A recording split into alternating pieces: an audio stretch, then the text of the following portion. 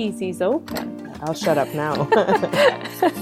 No, don't shut It's up. not time to shut up. We're just recording now. It's time to get going. I feel like this needs ice. Oh, did you shake it with ice? Yep, but it's been sitting here now. But I did so a while ago. that's okay.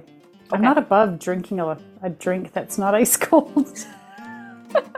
I'm not fancy like that. We are not fancy. We are not fancy like the people that I'm watching on Drink Masters right now. Oh, you're going to tell us about that?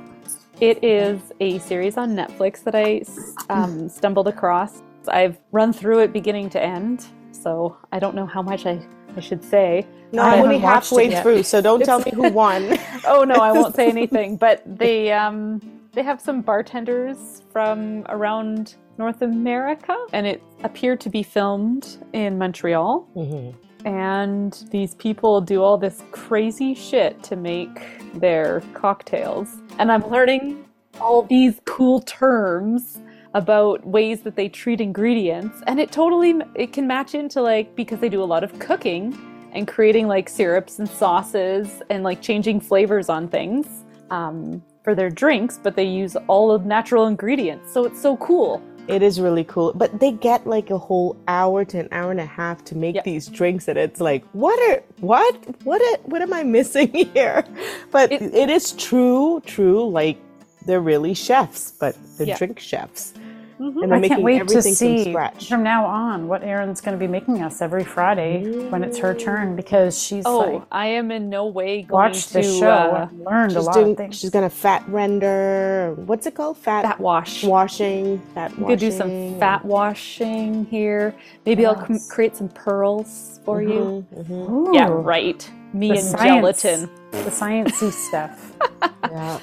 So I kind of did a little bit of a kitchen-y inspired cocktail where I had to kind of do some stuff before I made the cocktail. So this cocktail that you're drinking is called a plum gin fizz. So you take sugar and plums, you put them out on a sheet pan and you roast them in the oven at 400 degrees for 10 minutes until it becomes soft and juicy. So I had some plums that I froze in the freezer from the summer, and we used them to make the German plum cake. And because I had some extra, I was like, well, what do I do with these other than make more German plum cake? Because I've actually already made 2. Which is totally acceptable. Totally acceptable, but you know, it's getting to be an issue. And so I thought, let's make something else with these plums. Plums are good for you. So after you do this, you just put them into a food processor and then put through a fine mesh sieve and then refrigerate it until you need it. So I did this a couple days ago. And then to make the cocktail, I used a mason jar because I'm making do without proper bartending tools. That's exactly how we serve all our drinks. That's how we do. Mason jars are the go-to drink maker. So in a large mason jar, I combined 2 ounces of gin, 2 ounces of gin. Who's Jim? How much gin has she had already? 2 ounces of gin, 1 egg white, 1 tablespoon of lemon juice, and 3.5 tablespoons of the plum puree. And then put the cap on, shake this vigorously for about 15 seconds, and then add in your ice, shake it again to get it nice and cooled down, and then strain it off into your glass and top up with club soda. And be careful, because it bubbles over. It really froths up the egg white. It is so cool. And I saw this fizz and they were showing it like, it had like a foam on top and it was really cool. And I mean, clearly they broke it down and did much more elaborate things. But I thought, hey, I'm going to try this out. So, ladies, plum gin fizz. So delicious. So Are you liking it? Totally didn't think it was... Okay, so I was trying to figure it out. I was trying to guess what this was. And I started with tamarind first. Oh, interesting. I thought there was tamarind in this. And then I went, is it sumac? And now I understand why I thought it was sumac. Because in Asia, we have a preserved dry fruit that we eat. And I bet you that they're actually plums, the preserved plums. So that's what I was just like, I was so thrown off, which tastes a lot like sumac. Interesting. So good. So yummy. I didn't know. I was like, what is like it? The color threw me off because I couldn't pinpoint the fruit. I knew it was like a fruit, but I was like, what fruit is this color? Tastes like sumac, smells like tamarind. Oh, this is pretty color though. This is like it's a very like wine almost. Yeah. Type of, It looks like juice. It looks beautiful and it tastes yummy. Really yummy. No, I didn't taste plums, but I get it now. Yeah. It was kind of fun to do something in the kitchen to make an ingredient to put in your drink. I've done that a couple times now. I don't know. I kind of have fun with that. This is a great holiday drink, I think, right? Yeah. I've seen drinks where they use like apple butter much the same way, where you shake it up and then strain it in. Maybe I'll make one of those one day because our mutual friend, Erin, the other Erin, gave me some apple butter she made.